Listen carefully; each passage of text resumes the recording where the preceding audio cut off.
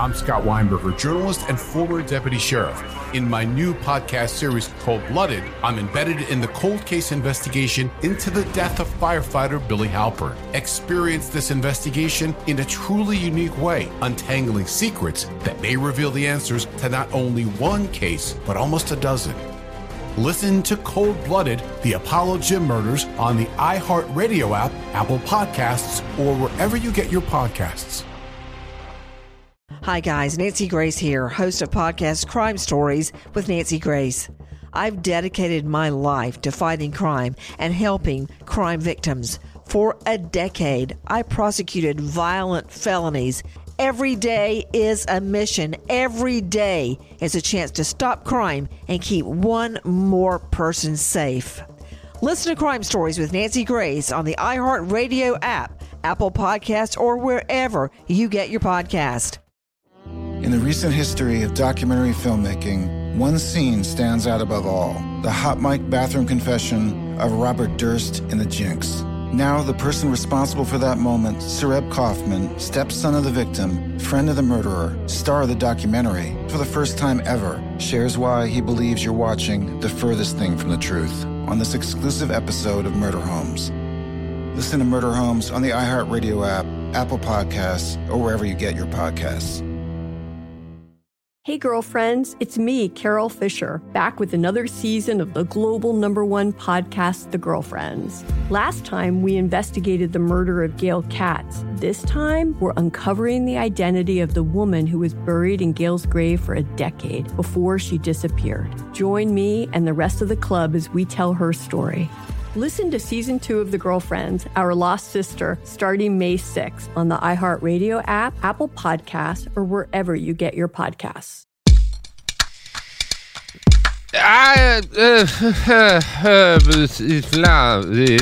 Robert Evans, Behind the Bastards podcast. This is introduction.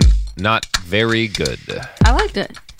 Thank you, Sophie. Thank you for lying about it being a good introduction. But you know what is good, certainly better than my introduction, is our guest for today, Mr. Andrew T. Fuck yeah, what's up? I'm alive, can't kill me yet. Nope, can't. So you have made it through the Rona so far, Andrew. Yeah. And, I have to say, your hair looks as badly in need of a cut as mine does. Yeah. I can't decide. I'm like debating whether to just shoot the moon and grow it to like donatable lengths. Yeah, fuck yeah. Or shave my head. I don't know. It's unpleasant. It's at the very unpleasant point of the growth. Like it sticks I hate to the it. Back of my neck. It's fucking disgusting. It's terrible. But we could do, what if we did like a locks of love thing, but instead of for people who need hair, it's for like weird horny people on the internet? Yeah. Yeah. Oh, yeah, Yeah, we raise money for some charity. I don't know what kind of charity. Like, Bombs Not Food, maybe. Yeah. That sounds like a charity. I mean, it could be like sort of an OnlyFans situation. Yeah. I imagine the recording of either cutting it will be useful to somebody. Yeah, that'll be ASMR for some very weird person. Yeah. And, yeah. So, Andrew... As a general rule, when you and I get together, we talk about a horrific story of colonial genocide. That's right. Which is what our friendship has been based on up until this point. Even before the podcast. That's the fucked up part. Yeah, I would just call you randomly in the middle of the night and be like, have you heard about what they did to Haiti? And I'd be like, nope. Let's hear it. Today we have a story that's horrible, really, really horrible. But it's actually a little bit of a reverso because it's like in part the story of this weird belief system from Europe being adopted honestly by people in a colonized nation and then used to justify horrific misbehavior on behalf of cult leaders. So that's kind of cool. Yeah. Hey. Yeah. Cool. New shit. Yeah. I guess you could call it a type of, I don't know. I don't even know what to call this. It's a real motherfucker of a story, though. This is the tale of John of God. Have you ever heard of John of God? I've heard of neither John nor God. So okay. no John of God. Now, people might be confused. There's an actual, like, Jesus-y guy, like a Catholic person called John of God. I think he's a saint or some shit. This is not that guy. This is a modern spiritual medical grifter, repeatedly endorsed by Oprah Winfrey, who turned out to be a mass rapist and possibly a baby farmer. So that is that's what we're getting into today. You're welcome, Andrew, for booking Fuck. you. Yeah, thanks for having me. Jesus Christ. Yeah. Yep. It's going to be an interesting tale today. But before we get into John of God's story, we have to go back in history to the mid-1800s and to a man with what I would have to say is one of the most unreasonably cool names I've ever come across in my research. Are you ready for this name? You're not ready for this name. Nobody's ready for this fucking name. Hippolyte Leon Dinizard Reveil. That is a fucking name. Hippolyte Leon Dinizard Reveil. That is a fucking name. Like Reveil is like so. I like going like subtle on the final landing. It's just like we could do it normal. We can do it. I like that. Last name. Fully 50% of his four names sound like Pokemon. I've got a Hippolyte. I've got a Dinizard. It fucking rules. So Hippolyte Leon Dinizard Reveil was a French educator, and he wrote under the markedly less cool pen name Allan Kardec, which I don't understand. If you're Hippolyte Leon Dinizard Reveil, you lean into that shit. Like, this guy did not know what was clickable. Very frustrating. That's wild. Yeah, that's giving us, speaking as a guy who's named after fucking the Godfather guy, like, and like that you don't give up the gift of a name that cool. Very frustrating. So anyway, under the boring name Allan Kardec, he wrote a series of books about spirits, and Kardec's core contention was that all living animals were inhabited by immortal spirits that bounced around from body to body over the ceaseless aeons.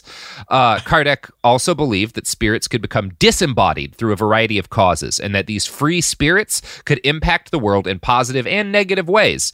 Kardec's theories became the religion of Spiritism, which is still practiced around the world today. And it is particularly popular for reasons I don't really understand in Brazil. It has something like 3 million adherents there. Damn. Yeah. That is... I guess it's sort of like a French version of sort of like an animist type religion, right? I think you're very keen to recognize that, because I suspect it has a lot to do with that. And usually Spiritism winds up being kind of like a spiritist Christian hybrid. And it does, you're right, it kind of does, because a lot of these places had sort of animist traditions prior to Europeans coming in and fucking shit up, and so Spiritism felt like this kind of genuine synthesis of these old traditions with, you know, the new Christianity. I think you're probably onto something there. I guess that's kind of the shit that happened with, like, Catholicism, you know, in South America, where it basically saints became a pantheon. Yeah. Or the polytheism. It's like, yeah, it's fine. Just a slight demotion and everyone's the same. Yeah, it's whatever. So we don't hear a lot about Spiritism today in the United States, and probably the reason why is that a sizable number of what were originally the religion's chief pillars have just become normal facets of like fringe spirituality. Like a lot of stuff that was originally part of this spiritualism religion that Kardec cooked up just kind of became things that like people who like crystals all believe. Yeah. Yeah, and even Christianity, kind of like mainstream evangelical Christianity in the United States, has even absorbed a number of spiritist beliefs, or at least different Christian cults around the world have done that.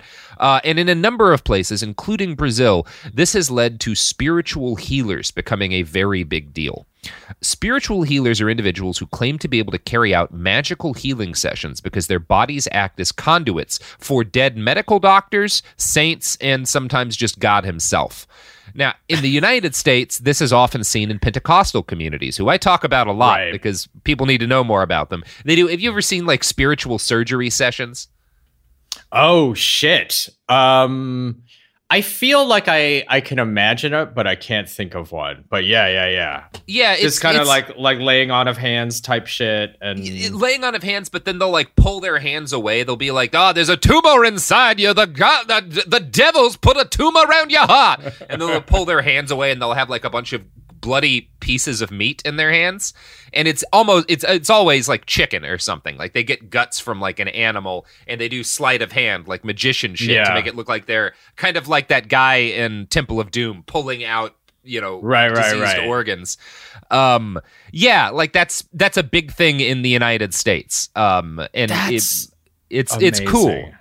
Yeah. It's a big thing in the parts of the United States that I'm going to guess most people don't know anything about. Like most Americans would be like, this isn't a big thing in the United States, but you're wrong. Yeah.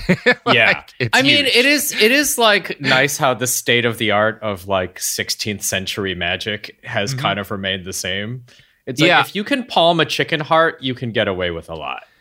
Yeah, the most important thing to realize about just the world is that people have never been dumber than they are now, and they have never been smarter than they are now. Human intelligence, regardless of the actual amount of knowledge that exists, is a flat plane.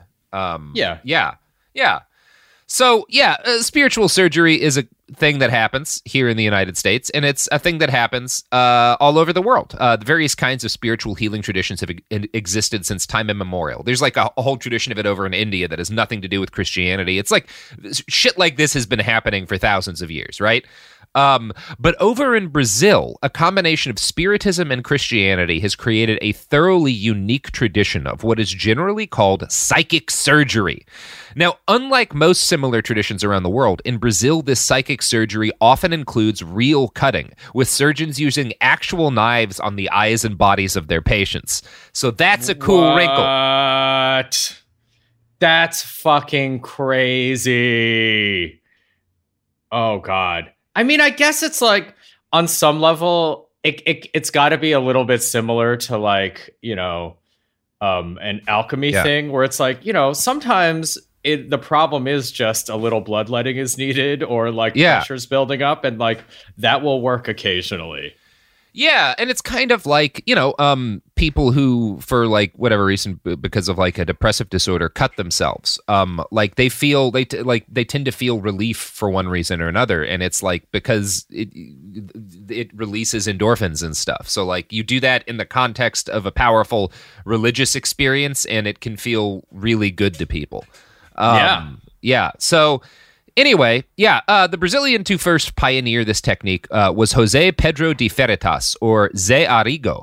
According to his autobiography, an obviously problematic source, he started working at a mine until age 14. In 1950, at age 29, or he started working at a mine at age 14. And in 1950, when he was 29, he began to suffer a series of blinding headaches, followed by hallucinatory trances. This all culminated in his body being taken over by the spirit of a bald German man in a white apron with a massive team of spectral doctors and nurses at his beck and call. So he's got like a whole German surgery team in his head.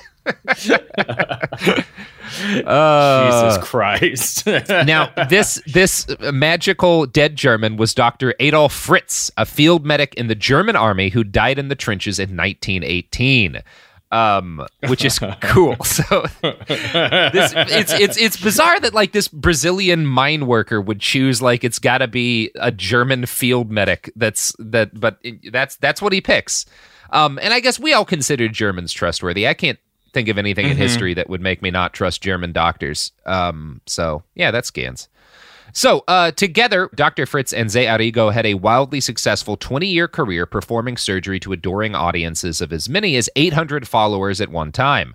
Zé Arrigo would go into trances and become so taken with the spirit of Dr. Fritz that he would grab random kitchen knives and use them to cut out tumors and the like from his patients. He became known as the surgeon of the rusty knife, and this was not like a... Nobody was like talking shit at him by calling him this. That's some shit. That's like a prison nickname. The surgeon. Yeah, that is like a prison nickname. Yeah, like if you get like locked up and they're like, oh man, that's the rusty knife surgeon. Like that's the dude you don't want to fuck with. That's like the Butcher Bill motherfucker, right? Yeah. That's incredible. And that was a compliment. Yes, that was a compliment. Yeah, because that's part of the evidence to these people that he's like so clearly holy and sacred is that it doesn't even matter that he's using a rusty knife because, and again, you'll see this throughout the whole episode and all these guys we talk about. like part of the thing everybody focuses on is that like none of his patients feel any pain, none of them get infections, even though, you know, he's just cutting them with a dirty knife. Like that's how holy this is. Yeah. So that's cool. And yeah, you know what? Just cool. Yeah. That, you know, blood of Jesus, that works. It's fine. Yeah. It's antiseptic largely. Yeah, the blood of Jesus is profoundly antiseptic. Yeah, so he prescribed various medications, generally a mix of herbal remedies and complete nonsense. His patients could redeem their prescriptions at a local pharmacy run by his brother. The height of Zé Arrigo's career came when he removed a tumor from a popular senator. He was arrested in 1956 and convicted of practicing medicine without a license, but he was pardoned by the president of Brazil. In 1962, he was arrested and jailed again for the same thing, but the police allowed him to continue healing from his cell. He died wealthy and beloved in 1971 due to an auto accident that his spirits failed to warn him about. So... Yeah. This guy would be like an amazing character in like a Batman video game, I feel like. He feels like real final boss energy. Yeah. But we're just getting started with Zé Arrigo. So Zé Arrigo dies, and in 1990, this guy Rubens Faria, who's a 44-year-old engineer and software salesman, kind of looks back in history 19 years and is like, this guy made a fuckload of money. What if I start claiming to channel the spirit of the same dead German guy? So, next up, Rubens Faria is like, Dr. Fritz is in my head. And he starts like, pretty soon, he's attracting crowds of 1,000 people every day to this giant hangar-style building he buys in Rio de Janeiro. His patients were renowned to feel no pain, even when he cut into them, and they reportedly never got infections from all of his eyeball scraping and body gouging. Christopher Reeves is reported to have visited Mr. Faria for healing. It didn't work. Boom. Too soon, but boom. Yeah, I mean, I'm not making a joke. It clearly didn't do the trick. Yeah, seriously.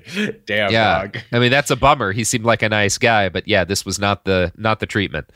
So in 1995, Mr. Faria married Rita Costa at age 34. He dumped her a few years later for a 19-year-old friend of his daughter's.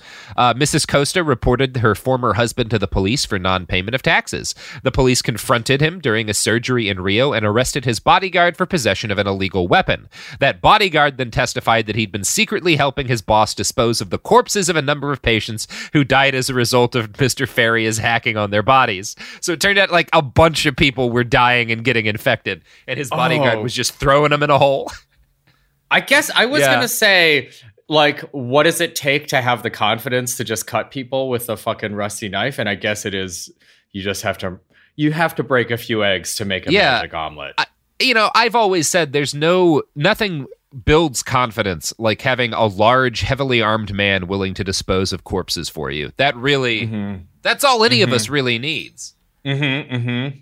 That's, I guess that's you for most people that I know.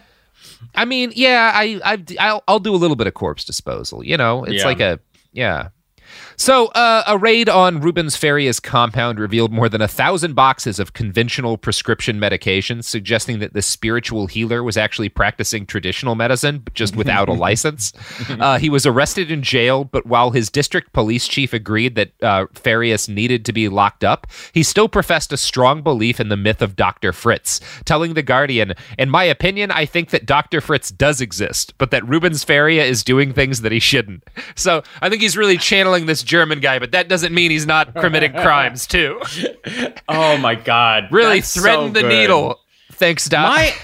My favorite is that reminds me a little bit of I've known various people that have gotten out of Scientology, and the worst of them sometimes say shit that is basically akin to like, well, I don't agree with all the homophobia and all the cult stuff, but obviously Xenu is real and, controls our lives through a series, shit like that, where I'm like, it's like, it's just about the practice of it, not like the underlying like logic of it. It's amazing. Hey, I mean, I worship L. Ron Hubbard, not for his spiritual teachings or any of the things he wrote about space aliens, but for his ability to get boats full of young people to search for gold that his past life buried. That's exactly. That's what I celebrate about LRH.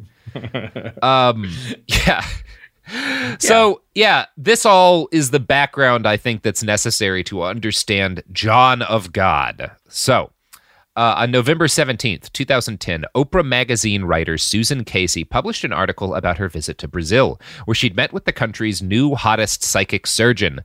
Oh boy, João Teixeira de Faria, better known as John of God. This sparked a visit by Oprah herself and an avalanche of uncritical positive stories about how cool this new John of God guy was. For the first time, a Brazilian psychic surgeon attracted mass interest outside of Brazil. But foreigners had been trickling into the country for years before that, and one of them, an American named Heather Cumming, wrote a book about John of God, the man who became her guru. It is a thoroughly uncritical work of puffery from a woman who clearly worships her subject.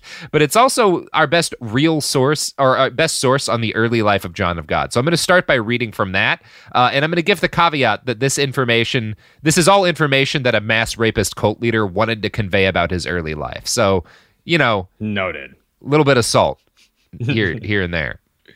So, João Teixeira de Faria was born on June 24th, 1942, in the poor village of, Cachoeira de Fumaça, in the state of Goiás in central Brazil.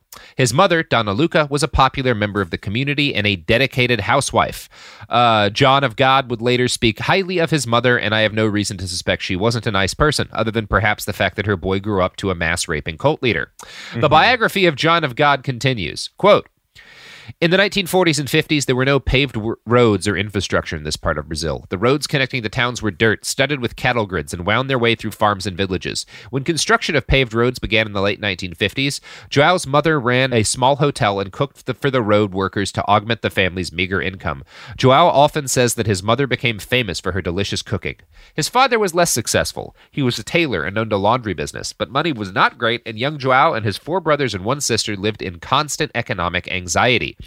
Young John had to work from an early age, starting as a cloth cutter in his father's shop at age 6. He only attended 2 years of primary school before economic necessity forced him to end his formal education and take up a series of increasingly brutal jobs. Now, that's what his biography says. That's not the only version of that we have. A 2005 ABC News profile on him notes that based on interviews with people from his hometown, quote, he is said to have been so rebellious that he was thrown out of school after the 2nd grade and could not keep a job. So that's a different version of his background. Sure.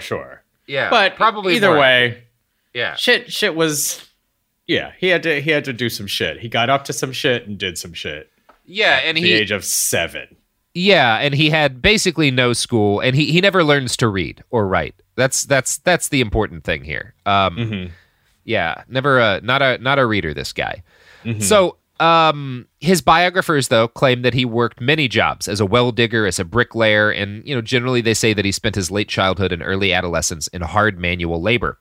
He never learned to read or write, but he did learn how to play pool, and this provided him with something of an escape from the dreary existence poverty had forced upon him.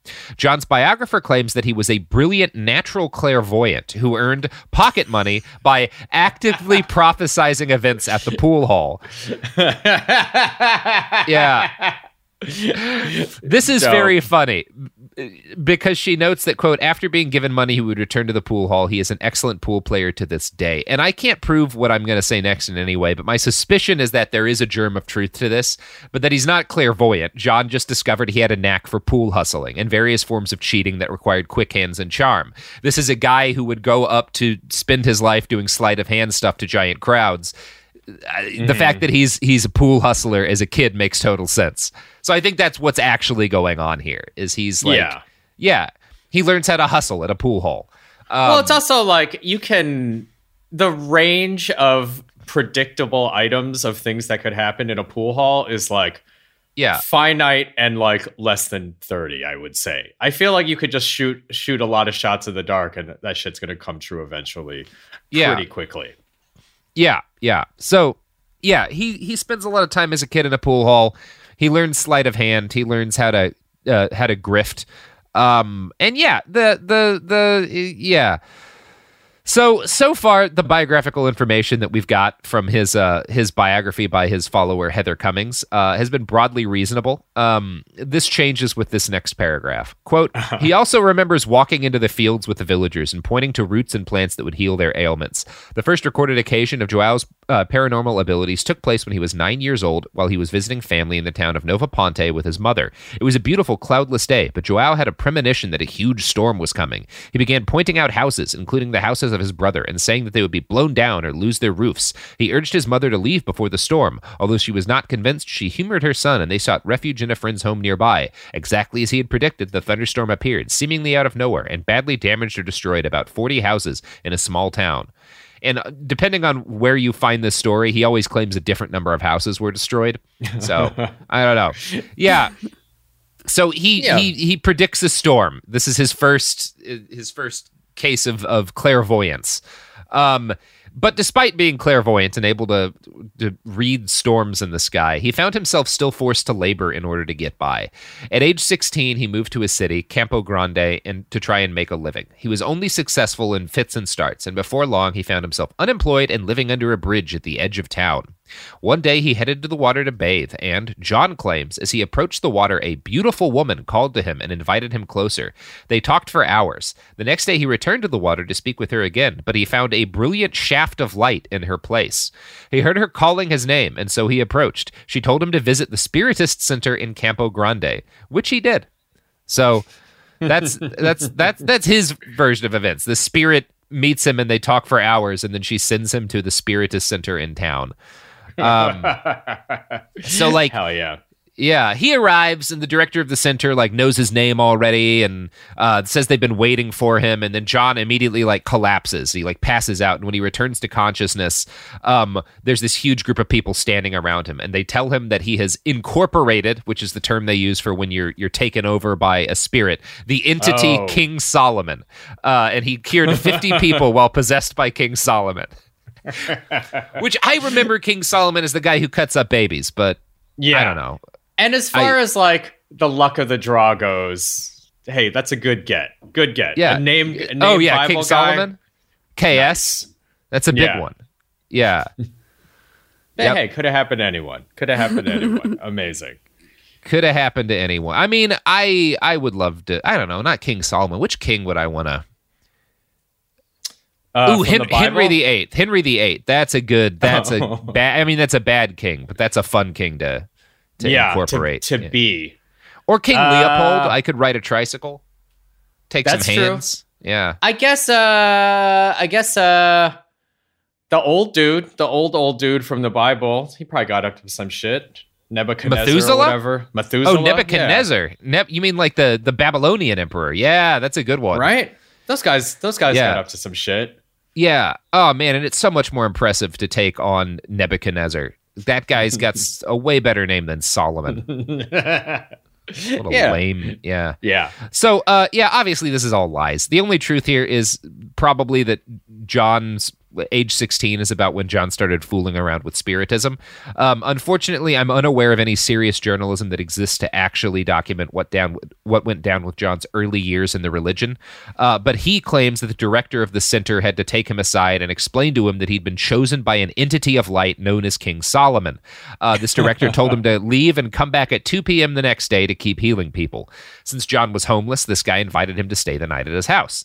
John claims that this man's humble home and food were unthinkable luxuries for him, given the poverty he'd lived with his entire life. He was given his own room with an electric fan. So that's a big deal. Nice electric fan. It is so weird to think about the band of grifters welcoming in a new. I mean, this is in the retelling, welcoming in a new grifter. What the fuck was actually happening? Yeah, and it's so one of those things. Yeah, it's convenient that out in at this period of time, out in the middle of nowhere, Brazil. Lifespans aren't enormous. So you're really, if you make it old enough, you could just lie about what happened to you when you were a kid. Because right. Yeah. Right. That makes sense. The earlier most people die, the easier it is to be a grifter. Yes. When everyone I went to high school with is dead, I'm going to have some stories I start telling. I'll tell you that much. Yeah. No corroboration. Oh, I was healing the shit out of people in 11th grade. Makes You want to sense. take a ad, buddy? Yep. You know who else was healing a lot of people when I was in the 11th grade? The evidence keeps pouring in. At this point, the facts are undeniable. It's an open and shut case. Monopoly Go is the most fun you can have in a mobile game. Millions of people pass Go every day because this game is always bringing something new to the table. Countless crazy tournaments you can join with your friends as partners or teams. Constantly changing challenges like money sprees or treasure hunts that keep it fresh with new wild mini-games. Timed events offering bonuses like massive multipliers or rent frenzies to help you get huge rewards. And there's so many rewards to discover. Rare stickers you can trade with friends to complete albums, delightful emojis to taunt people with when you raid their riches, unique playing pieces, and so much more. The verdict is in with Monopoly Go. There's something new to discover every time you play. So don't miss out. Go download it now for free on the App Store and Google Play. I'm Scott Weinberger, journalist and former deputy sheriff. In my new podcast series, Cold Blooded, The Apollo Gym Murders, I'm embedded in the cold case investigation into the death of firefighter Billy Halpern. It's just a shame, that they took him from us. Experience this investigation in a truly unique way, knocking on doors, uncovering new evidence, including the DNA of a potential killer. My name is Danny Smith. I'm a detective with Miramar Police Department. This is Scott Weinberger. We're actually reopening an old case, and your name came up. Untangling secrets that may reveal the answers to not only one murder, but almost a dozen. I thought they were going to kill me, so I kept my mouth shut and I didn't say anything. All these years, I didn't say anything. Listen to Cold Blooded, The Apollo Gym Murders on the iHeartRadio app, Apple Podcasts, or wherever you get your podcasts. Are you ready to fight back against crime? Hi guys, Nancy Grace here, host of podcast Crime Stories with Nancy Grace. I've dedicated my life to fighting crime and helping crime victims. For a decade, I prosecuted violent felonies, personally investigating, prosecuting, and covering literally thousands of cases. It's so easy to think it will never happen to me or my family, but that is simply not true. Every day on Crime Stories with Nancy Grace, we shine a light on unsolved homicides, heat up cold cases, and help find missing people, especially children. We speak with family members, investigators, CSI, reporters, and experts in every field. Every day is a mission. Every day is a chance to stop crime and keep one more person safe. Listen to Crime Stories with Nancy Grace on the iHeartRadio app, Apple Podcasts, or wherever you get your podcast. I am the ferryman. In the shadows of the afterlife, the Ferryman of Souls guides America's most influential spirits to their eternal rest. Where are you taking me? Are you death? This road is not on any map. How much for a ticket? All I ask for in payment is a tale. I don't know who got to Kennedy first. And the devastation those first bombs caused. I've never been to hell, but I know intimately the hymns of the damned. All 12 episodes of The Passage are available now. Listen on the iHeartRadio app, Apple Podcasts, or wherever you listen to podcasts.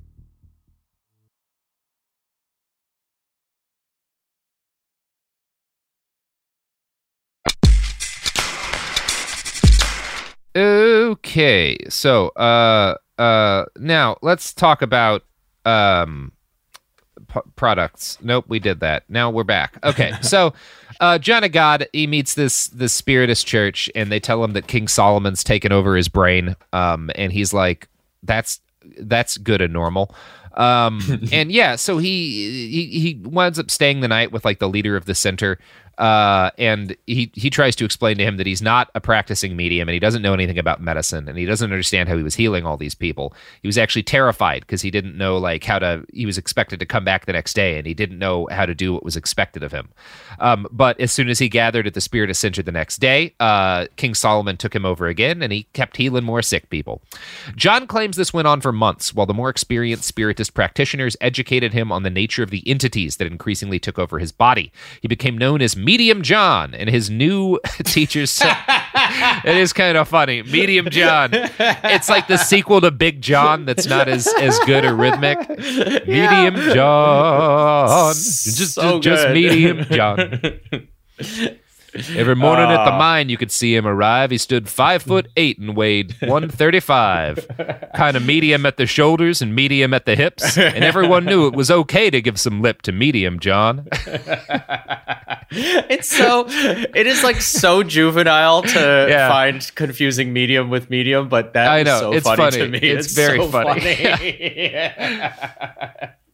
So his new teachers told him he needed to devote his whole life to healing other people. And this, his biographers claim, started a 5 or 6 year period of traveling throughout Brazil, healing the sick and the suffering. He became known as João Curador, or John the Healer. Through his biographers and in interviews, John always makes sure that people know that he is a healer, but he also at the same time always firmly rejects being called a healer. So he makes sure that people knows that everyone started calling me John the Healer, but I'm not a healer. The entities that channel through my body are the ones doing the healing. I'm just a conduit. So it's very important to him that you believe both things. So this has a nice side benefit of allowing him to argue that he isn't practicing medicine without a license, which is handy when you're practicing medicine without a license. I don't know if you've ever practiced medicine without a license, but you got to be careful with it. That is so he's shifting the blame to literal King Solomon, essentially. Yeah, exactly. If somebody dies while he's performing psychic surgery, it's the dead king's fault. Mm-hmm. That's a hell of a loophole. That's genius. I mean, I am going to start blaming all of my many crimes on King Solomon. I'm not even gonna lie to you about that. That seems like a very good idea. Well, especially the baby chopping thing, because he's got the baby chopping. He's got previous MO on that. Yeah, I mean, yes, officer, I was going 135 miles an hour in a 55, but if I didn't, this fucking king ghost in my head was going to chop up some babies. Like, do you want me to go a little faster, or do you want some chopped up babies? That's all I got to ask you. Yeah. Yeah. It's up to you. Up to you, it's cops. Up to you, cop. Seems reasonable to me.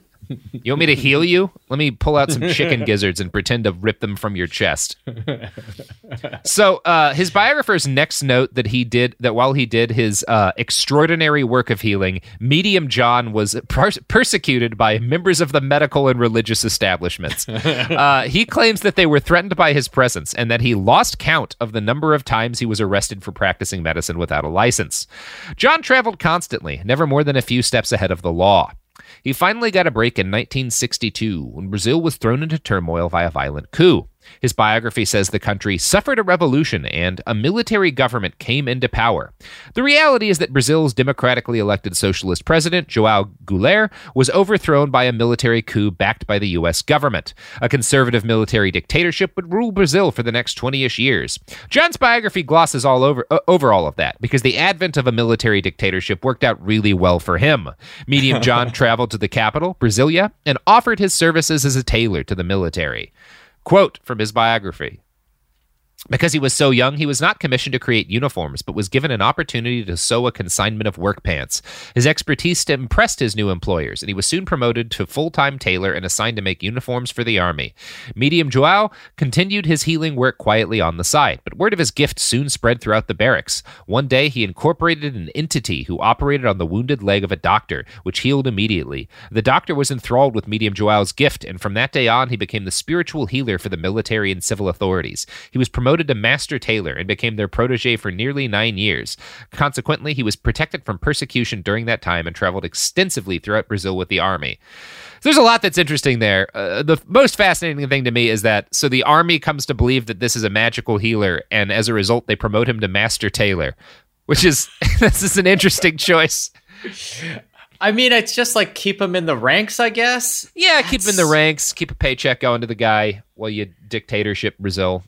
Look, I'm not going to backseat dictatorship the Brazilian government. There's a lot of bureaucracy. You can't just insert like witch doctor, surgeon general. Yeah. That's like a year 8 of the dictatorship thing at best. You know, you got to, oh my God, I want to be witch doctor, surgeon general so bad. That sounds even better than Reverend Doctor, to be honest. You just have to, you have to work within the available structures until such time as you don't. Yeah. Yeah, I got really fucked up fighting those partisans the other night. I got a bullet in my arm. I got to go to the master tailor to deal with this. Yeah. So John claims that the experience of working as a protege healer/tailor with the dictatorship instilled in him a deep desire to become a successful businessman. His fawning biographers explain that he, quote, needed money-making expertise to support his spiritual purpose. This is so he doesn't sound greedy. Wonderfully, they claim John just happened to have a great head for business, and his financial success has allowed him to fund his healing mission, all without charging patients a dime. This is absolutely a lie, but incredulous white Americans bought it for years. So basically, he claims that he became a great businessman, and that's how he's able to fund his free healing hospital. The reality is like literally the opposite. He makes a bunch of money healing people, and he used it to buy like ranches full of cattle and stuff. But makes sense. Whatever. Yeah. Now, from this point on, the story of Medium John has a decent amount of documentation, so we're going to depart from his terrible, terrible biography. But before we do, I want to turn to his biographers for an explanation of exactly who these entities that take over John are. They describe the entities as transcendent spirits who are, quote, able to use Medium Joao's body to produce cures by performing visible and invisible spiritual surgeries. Quote, Medium Joao can incorporate approximately 37 entities, but only one entity can be incorporated at a time. The specific entity may change, however, depending on the needs of an individual patient. In addition to the entity incorporated at any given time, there is a highly evolved group of thousands of spirits who actually work on a person while the incorporated entity oversees healing. This group is referred to as his phalange. One spirit might specialize in diabetes or heart problems, another in emotional afflictions. These entities serve humanity in the hopes of alleviating pain and suffering on the earthly plane. This service is part of their evolutionary process. So he's a whole hospital of ghosts. Jesus Christ. That's having like support staff in this like fake like spiritual slavery the best part like, system.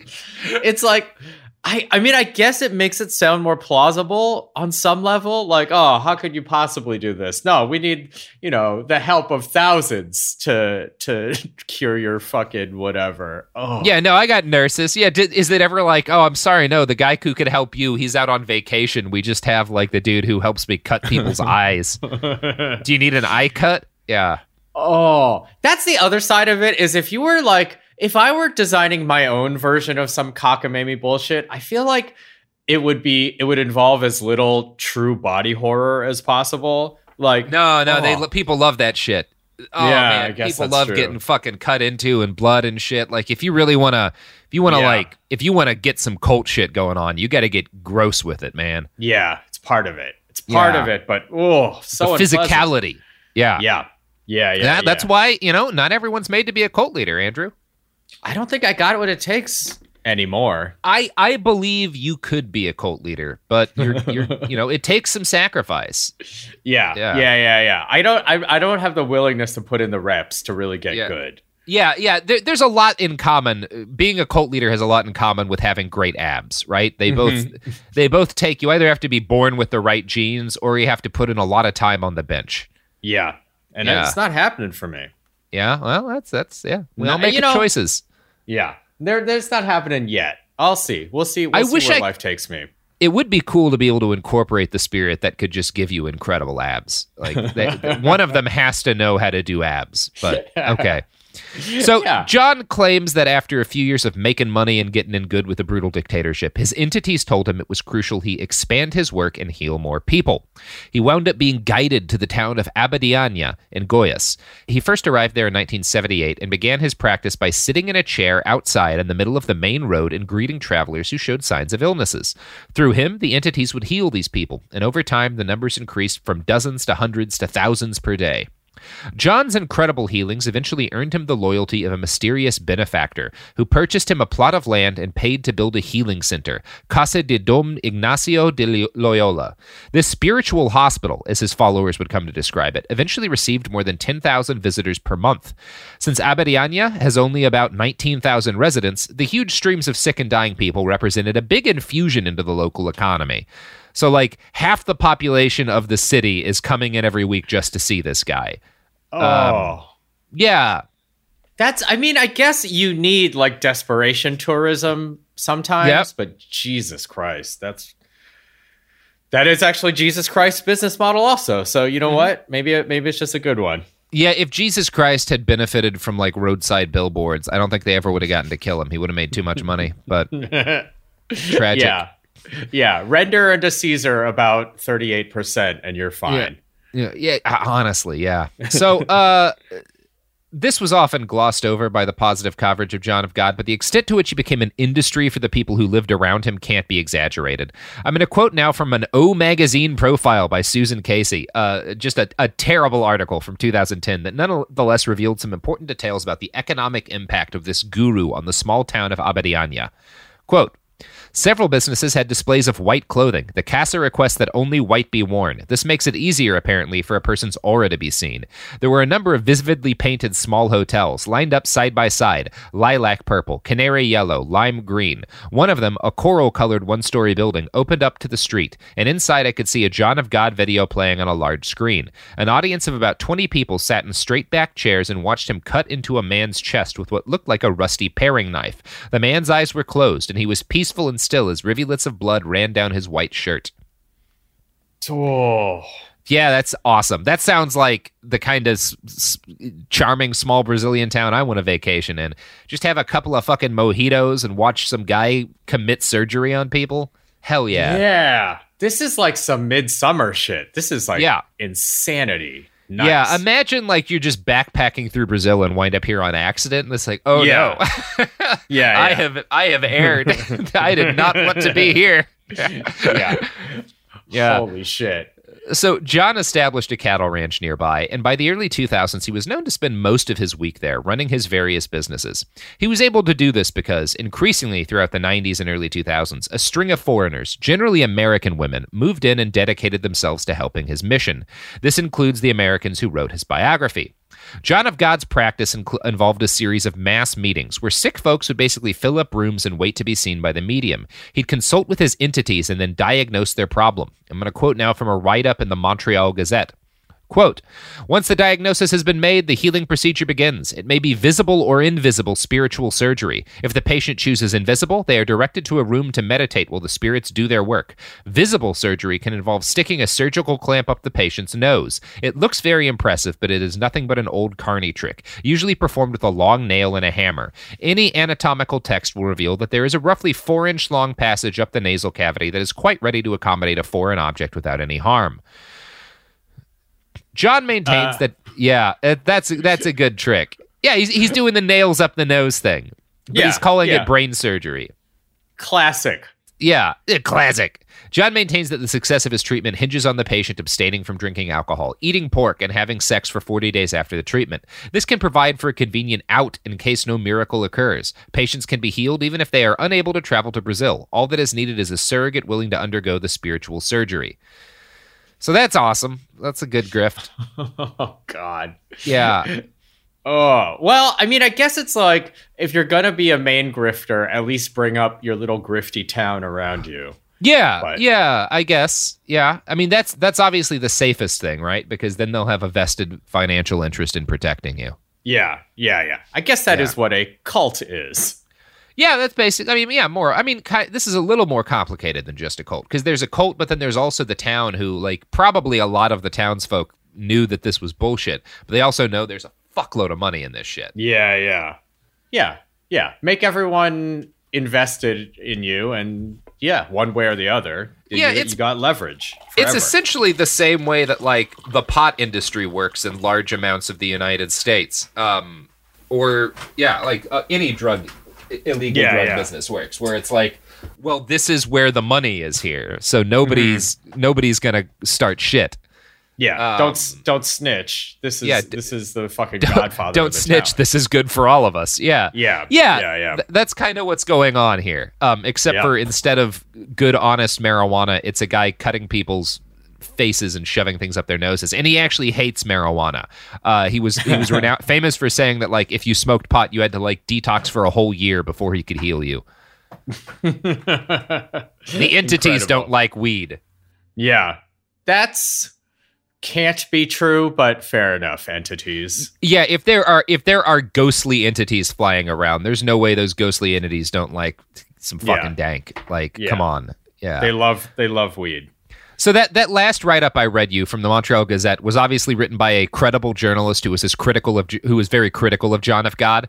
But I want to read another example, another person writing about what his healing sessions look like, who actually believed in him and was a member of his cult.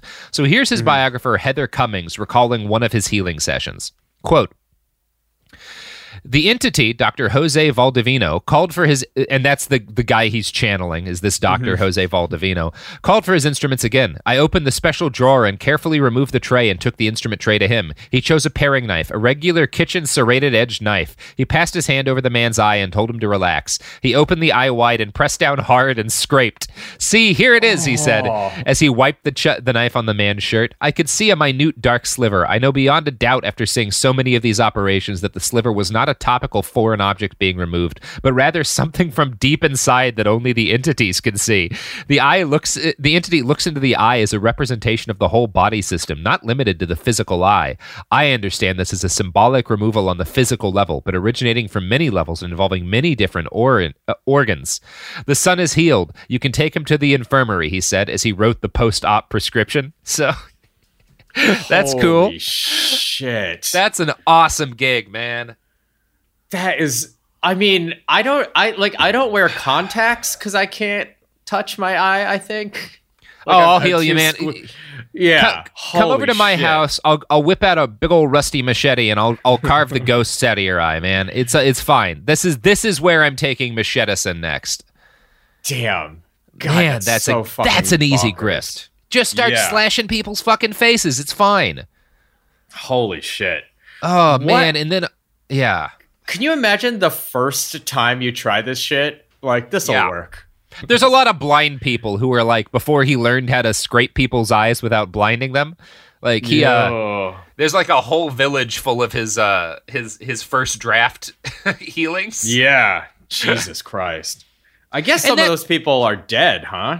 Yeah, I mean, the good thing is if you're actually if you're doing this kind of grift, I think you definitely want to start out only trying to heal people with serious terminal illnesses like cancer, because then once you fuck up, they're not around very long, right? Yeah. Yeah, that's really key. Yeah, a lot of good advice on how to start a medical grift in this episode. So take notes. When society collapses, some of you are going to do very well remembering this stuff.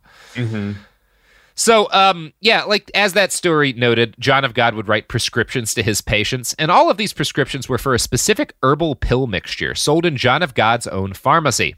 The pills were mostly passion flower, and by some accounts, they've netted John more than $10 million a year. He also gets a cut of the sales of the white clothes, the hotel fees, the sales of blessed water, and the sales of healing crystals, which he prescribes to his followers. So you can see why no one in Abadiânia had any interest in questioning whether or not John of God was legit. He did face occasional challenges from members of the Brazilian government, particularly folks in the medical establishment who were leery of his psychic surgery. But this sort of woo is extremely popular in Brazil, particularly among rural voters, and John of God was both rich and connected, so it is not surprising that very little was ever done.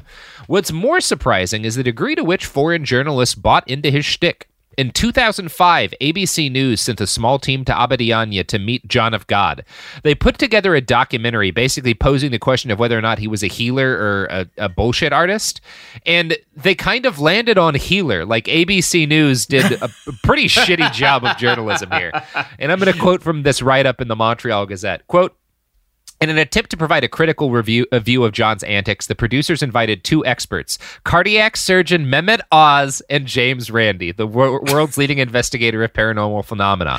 Oz was probably chosen because he was a proponent of various alternative therapies, such as therapeutic touch and reflexology, and would be likely to be somewhat sympathetic to faith healing and perhaps add an air of legitimacy. Randi was invited as the token skeptic.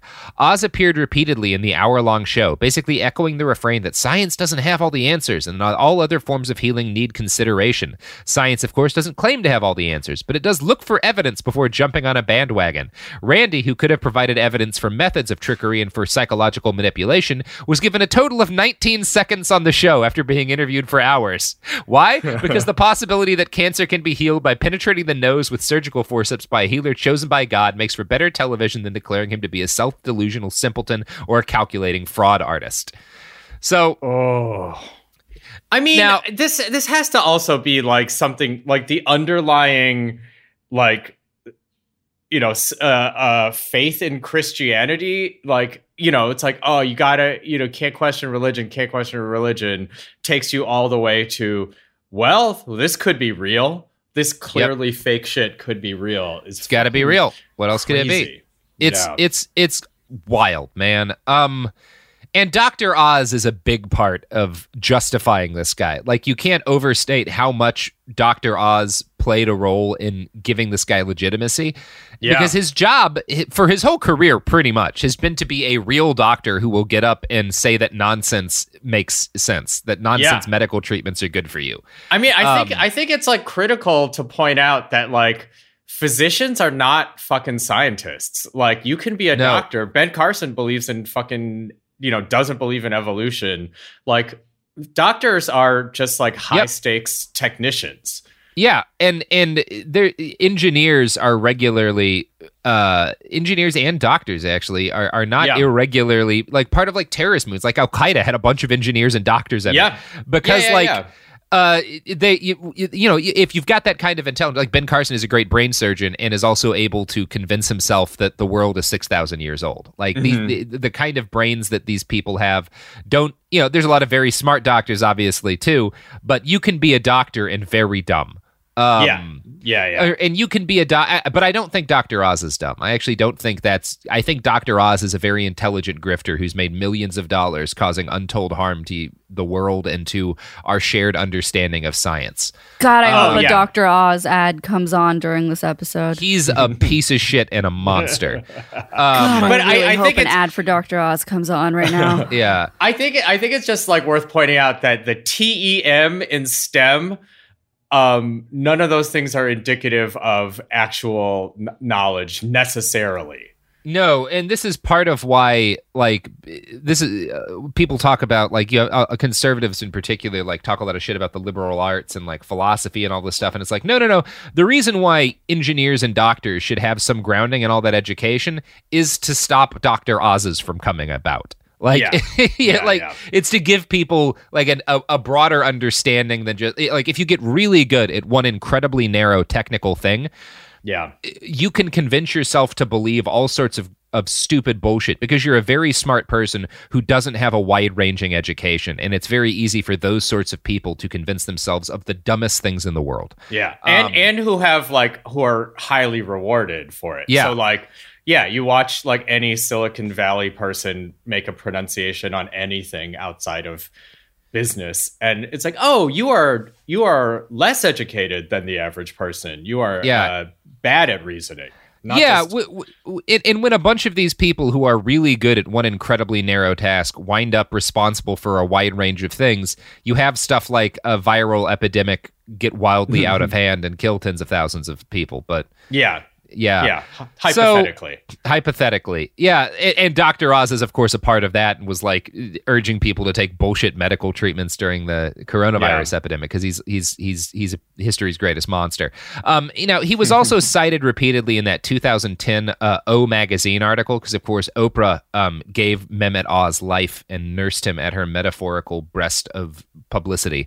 And I'm going to quote from that next. So this is the write-up in O Magazine that really put John of God on the map. Quote, 5 years ago, Oz had participated in a primetime live segment focusing on John of God. He examined hours of film footage from the entity's healings. He'd looked at scans and biopsy reports, and there were results he couldn't explain. The shrinkage of an aggressive tumor, for instance. This guy has a glioblastoma, which is a very deadly brain tumor, Oz recalled. It was grade 4. They biopsied it and proved it. As an added credential, the biopsy was done at Dartmouth Hitchcock Medical Center, a prominent hospital. I took those films down to my radiologist, along with a new set of films the patient had taken after his visit to John of God, which showed the tumor had calcified and essentially died. Now, I don't know Dr. Oz's radiologist, but I do know that Dr. Oz himself is a famous charlatan and a liar. I can't speak to the specific case, but it's worth noting that no other doctors got to look at this information. I can, however, speak about other cancers that John of God claimed falsely to have cured. In 2005, South African singer Leah Melman refused breast cancer surgery to be treated by John of God. She claimed to have been cured by him and showed up on Oprah Winfrey's show to tell everyone the good news about how Brazil's miracle healer had cured her untreatable cancer, which actually was treatable, that she just chose not to get treated. She died of her untreated cancer 2 years after her Oprah appearance in 2012. Oprah did not post a retraction based on any of this, of course. Some of this is probably due to the fact that there were many, many other grateful patients, all too eager to come forward and share their own stories of miraculous healing. That 2010 article by Susan Casey included the stories of several charismatic foreigners who claimed to have been cured by John and now worked for him or made money taking groups to be healed by him.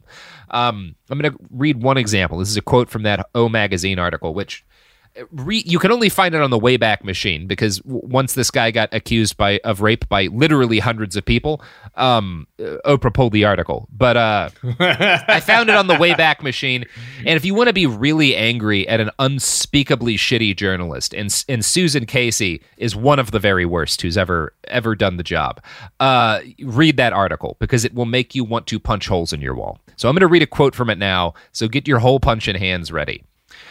Over a good Chilean red, Edwin, an ordained minister, motivational speaker, and author of The 4 Spiritual Laws of Prosperity, recounted the story of her brain aneurysm, deemed inoperable by 5 neurosurgeons. Get your affairs in order, she remembers being told, and try not to sneeze. That's how fragile I was, she said. So I did it. I went out and got my living will, my durable power of attorney. But then I realized, I'm not ready to go just yet. She laughed at the memory. That's all it is now. After her dire diagnosis, at the urging of her prayer group, all of whom say they received the same vision of John of God curing her, Edwin traveled to the casa. I was nervous and I was skeptical, she said, but what did I have to lose? Almost immediately, the entity performed invisible surgery on her, a 40-minute process that involved sitting in a group meditation with her right hand over her heart. Nobody touched her, but Edwin remembers, I could feel things moving around in my head. It didn't hurt, but it was different. Afterwards, she collapsed in exhaustion for 24 hours. Days later, she was told by her guide the stitches would be removed. That night, I could feel ping, ping, ping, like stitches being pulled out. Eventually, a CT scan revealed the truth. Her aneurysm was gone. I'm so grateful, she said, nodding toward the heavens. Since then, she's been back to the casa once at Christmas, and now she was headed there for a third time, bringing a group of 20 people who also sought healing. So this is the level of journalistic rigor that we're getting in this article. Mm-hmm. O Magazine, everybody. The mention of the wine is particularly choice. Oh, it's got to be, yeah. Revolting. Yeah, Oprah Magazine was definitely like, it was entirely geared at getting wine moms to believe spiritual nonsense and not get their cancer treated. Jesus Christ. I mean, Robert, you want to take an ad break real quick? Yeah, you know what else doesn't care if wine moms get cancer treatment? The products and services that support this podcast. They don't give a good goddamn. Great. And that's the Behind the Bastards guarantee. The evidence keeps pouring in. At this point, the facts are undeniable. It's an open and shut case. Monopoly Go is the most fun you can have in a mobile game. Millions of people pass Go every day because this game is always bringing something new to the table. Countless crazy tournaments you can join with your friends as partners or teams. Constantly changing challenges like money sprees or treasure hunts that keep it fresh with new wild mini-games. Timed events offering bonuses like massive multipliers or rent frenzies to help you get huge rewards.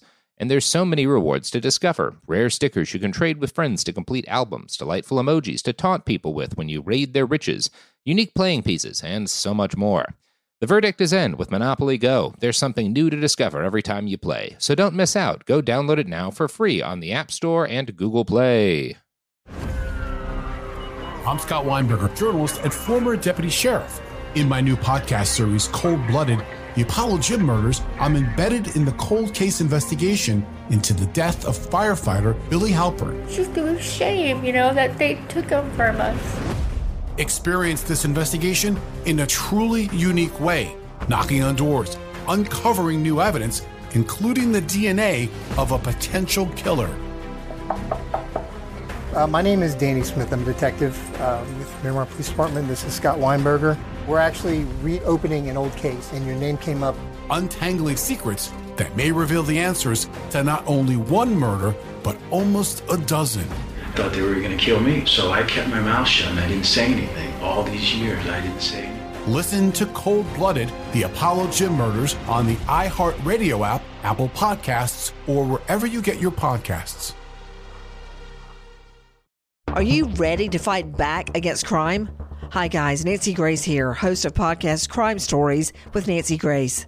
I've dedicated my life to fighting crime and helping crime victims. For a decade, I prosecuted violent felonies, personally investigating, prosecuting, and covering literally thousands of cases. It's so easy to think it will never happen to me or my family, but that is simply not true. Every day on Crime Stories with Nancy Grace, we shine a light on unsolved homicides, heat up cold cases, and help find missing people, especially children. We speak with family members, investigators, CSI, reporters, and experts in every field. Every day is a mission. Every day is a chance to stop crime and keep one more person safe. Listen to Crime Stories with Nancy Grace on the iHeartRadio app, Apple Podcasts, or wherever you get your podcast. I am the ferryman. In the shadows of the afterlife, the Ferryman of Souls guides America's most influential spirits to their eternal rest. Where are you taking me? Are you death? This road is not on any map. How much for a ticket? All I ask for in payment is a tale. I don't know who got to Kennedy first. And the devastation those first bombs caused. I've never been to hell, but I know intimately the hymns of the damned. All 12 episodes of The Passage are available now. Listen on the iHeartRadio app, Apple Podcasts, or wherever you listen to podcasts.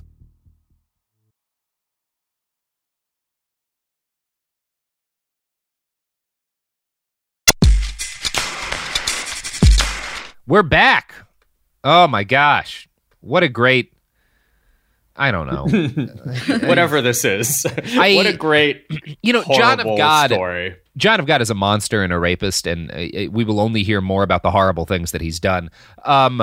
But I can't have the same kind of hatred for him that I can for these fucking O Magazine grifters and Dr. Oz. And I don't know why. I think it's because on like a global level, the amount of harm that these people do is so much higher.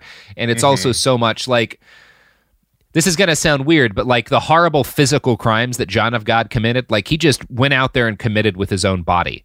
And there's a level of like commitment to evil that's necessary. Whereas Dr. Oz and Oprah just like sit in front of a camera and say bullshit that harms so many more people, while at the same time, they're perfectly friendly and nice people. And so like nobody hates them and they never go to prison. And like, I'm not going to say they're worse than a rapist, but yeah, they do more damage on a broad scale, right? Like, it's not good. Well, it's like sort of like it's like whatever the PR version of money laundering is. They clean it. They're the cleaners. Exactly. Yeah, that's exactly right. They're like money launderers for like dangerous bullshit that gets people killed and molested and stuff. Yeah. And they are responsible in this case for sending thousands of potential victims to this guy who again turns out to rape hundreds of people. And like they're being sent there by Oprah, but all she gets is traffic for it and more money, and everybody loves Oprah. And if she ran for president, she would absolutely win. And it's fine. And it's just fine. Because she's a friendly, nice person. I'm sure if I got to hang out with Oprah, I would enjoy her company. And I would forget momentarily the horrors that her brand has brought into the world. And that's very frustrating to think about. Although, to be fair, actually, if she were to graduate to the level of American president, she would once again be in company where, probably relatively speaking, her hands are relatively clean. I hate to say it, but I suspect she would not be the worst president of my lifetime. Oh my gosh, she might be the best. Yeah. It's entirely possible. Both things are true. You can be the friendly face of a lot of horror, and still be the best president. Yeah, I would still vote for her over the current guy or even Joe Biden, to be honest. So here we go. Like, it's fucking wild. This is so dumb. We shouldn't have presidents or billionaires like Oprah, but whatever. Anyway, that O Magazine article has been scrubbed from the internet because of all the rapes and stuff. I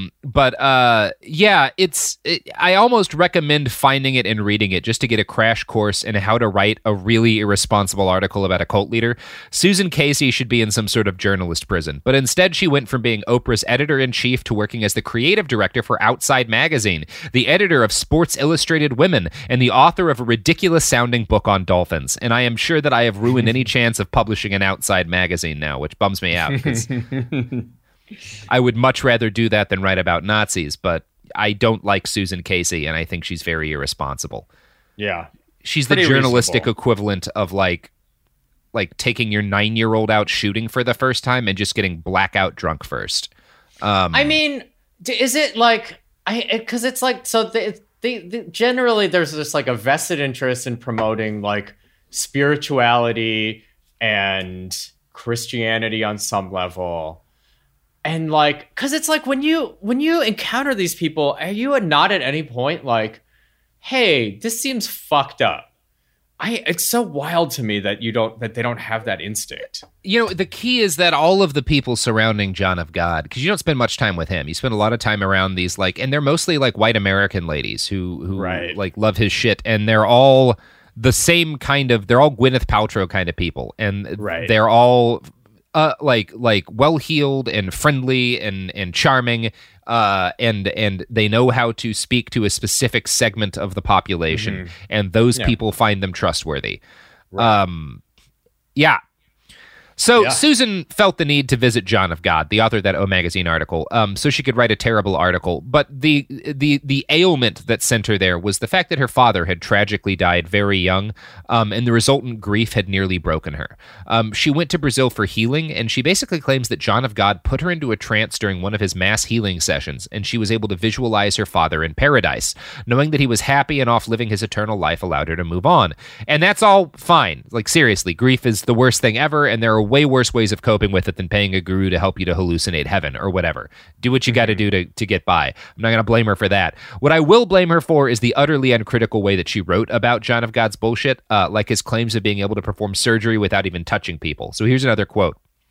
When you consider the countless unseen things that have undeniable power, sound waves, microwaves, radio waves, emotions like anger or envy, wind, and of course the awesome universal power of love, it seems silly to rely on the naked eye for proof of anything. Yet that is what we do. Numbers on charts and graphs, x-rays, those we believe in. But belief without documentation, something we perceive with one of our five senses, is considered with one of our five senses, is considered blind faith. Sweet, but we don't really trust it.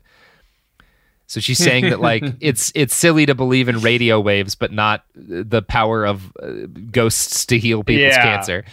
The hand waving of naked eye into evidence is fucking revolting. She is hand waving so hard it could power a fucking windmill farm. Like Jesus. So she actually makes the argument in that article that it's unreasonable for us to reject the reality of John of God's powers just because there's no proof behind them. This is reinforced by something she writes about her arrival in the hotel at Abadiânia. Quote, as I hoisted my luggage up to the second floor, a small sign of the wall caught my attention. Don't believe everything you think, it advised. Which is, that's kind of gaslighting, right? Like, it's like gaslighting via decoration. That is what abusers say. That's fucking insane. Yeah. Holy shit.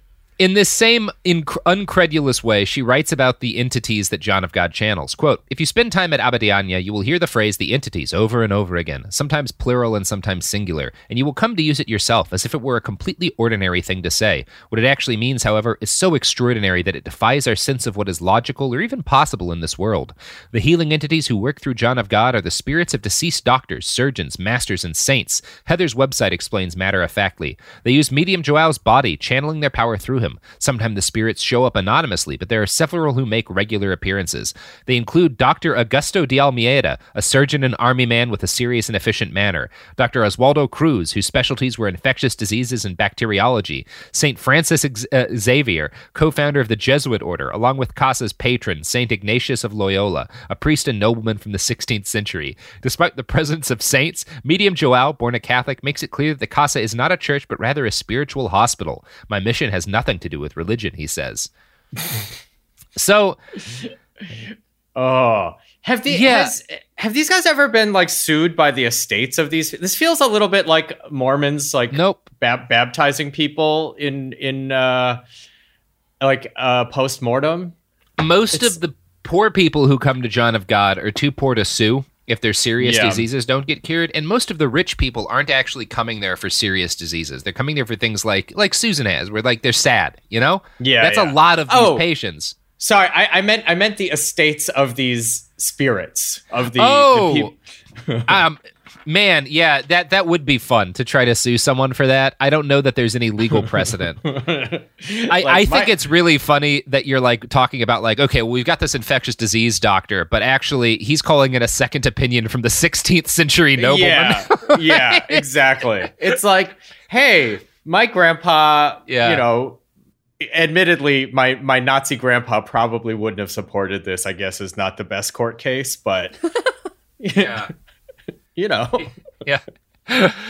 Oh, boy.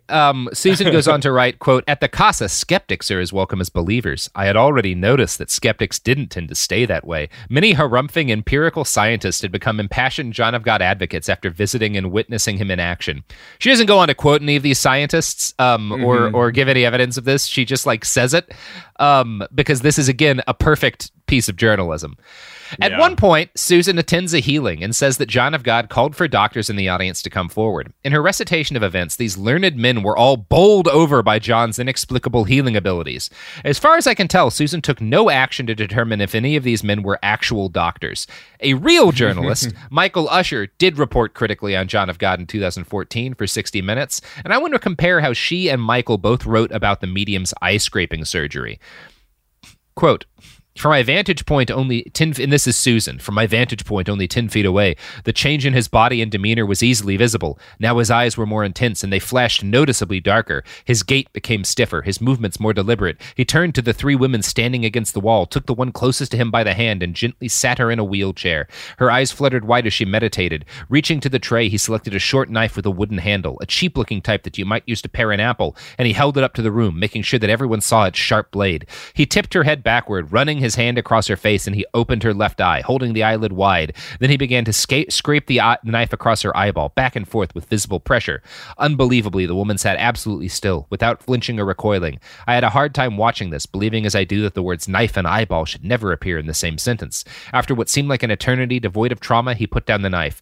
The orderly took the wheelchair and steered it into the infirmary. As she had the entire time, the woman appeared to be napping. How on earth could a knife crush her eyeball and not hurt? Later, I would interview another recipient of this treatment, Connie Price, 62, from Jackson, Michigan. There was no pain whatsoever, she said, of the 5-minute scraping. I could feel the energy coming through him. I remember the heat pouring through that man's body. Price found the treatment beneficial. I can see a lot better now.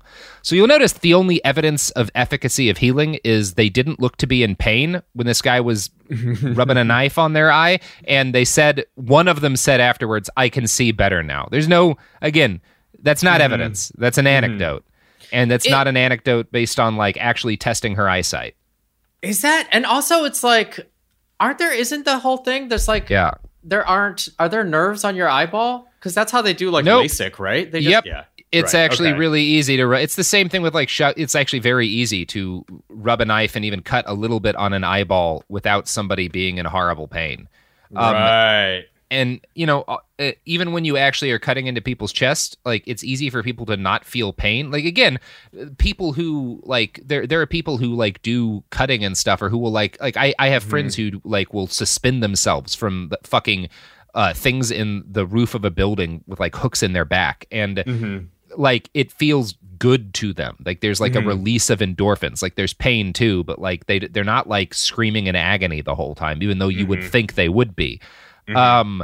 Like, there's, yeah, exactly. Like, the fact that these people don't report pain or anything isn't weird, and is part of like a long documented history of people experiencing temporary relief from faith healing and stuff like that. There's nothing mysterious about it.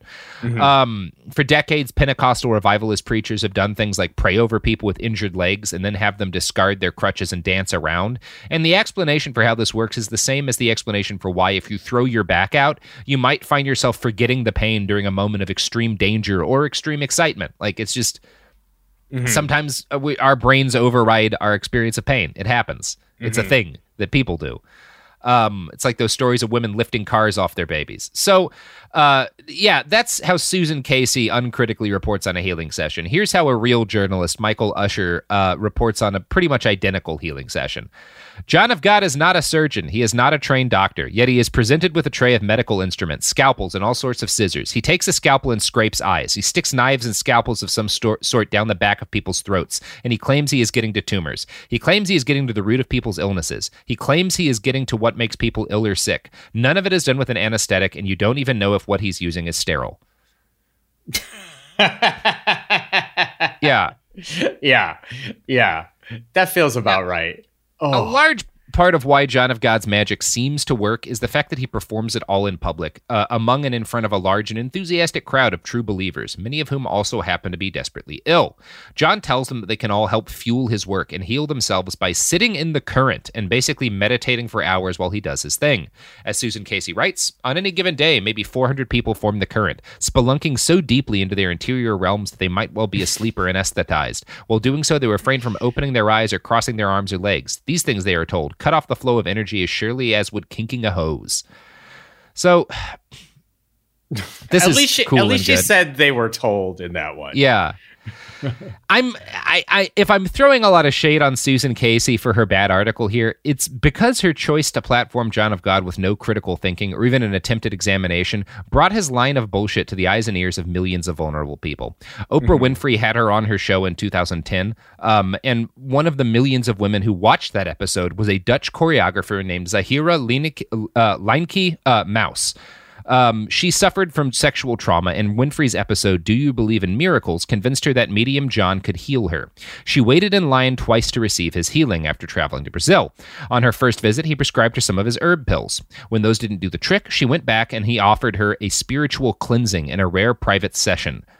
From the Washington Post, quote, she waited until everyone in line had their turns, until finally she was alone, and John of God invited her into his office, and then into his bathroom. That's where Mose says he raped her, all while leading her to believe it was part of her healing.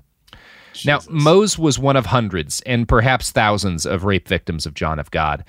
And I want to end on this note to get to the point of like what's really happened here, which is that an American industry based on uncritically looking at spiritual healers funneled victims into this guy's hands and allowed him to achieve a level of influence and basically like built a spider web for this fucking spider of a man.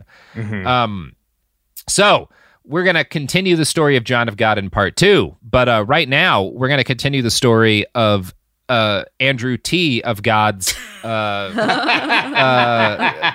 pluggables. Oh, shit. Just go to the Yo, Is This Racist podcast. I met Andrew T. His last name is spelled T-I everywhere. That's it. That is it. Well, I'm Robert Evans. You can find me on the internet at BehindTheBastards.com. You can find me on Twitter at IWriteOK. And if you want, I will just sort of rub a machete all over your eyes. It's going to cost you, I don't know, let's say I don't take any money, but we do ask for $3,000 donations to our medical center. So give me $3,000 and I'll rub a machete on whatever part of your body you want. That's the guarantee. That is a guarantee. Absolute guarantee. And I also have a podcast called The Women's War. It's upbeat. It tells you about how to make things that don't suck out of your society when it sucks. So maybe listen to that too. And I don't know, go in Christ and cut up people's eyes. Yep. That's the podcast. Yeah, it is. Dope. That's part 1 of the podcast. Okay.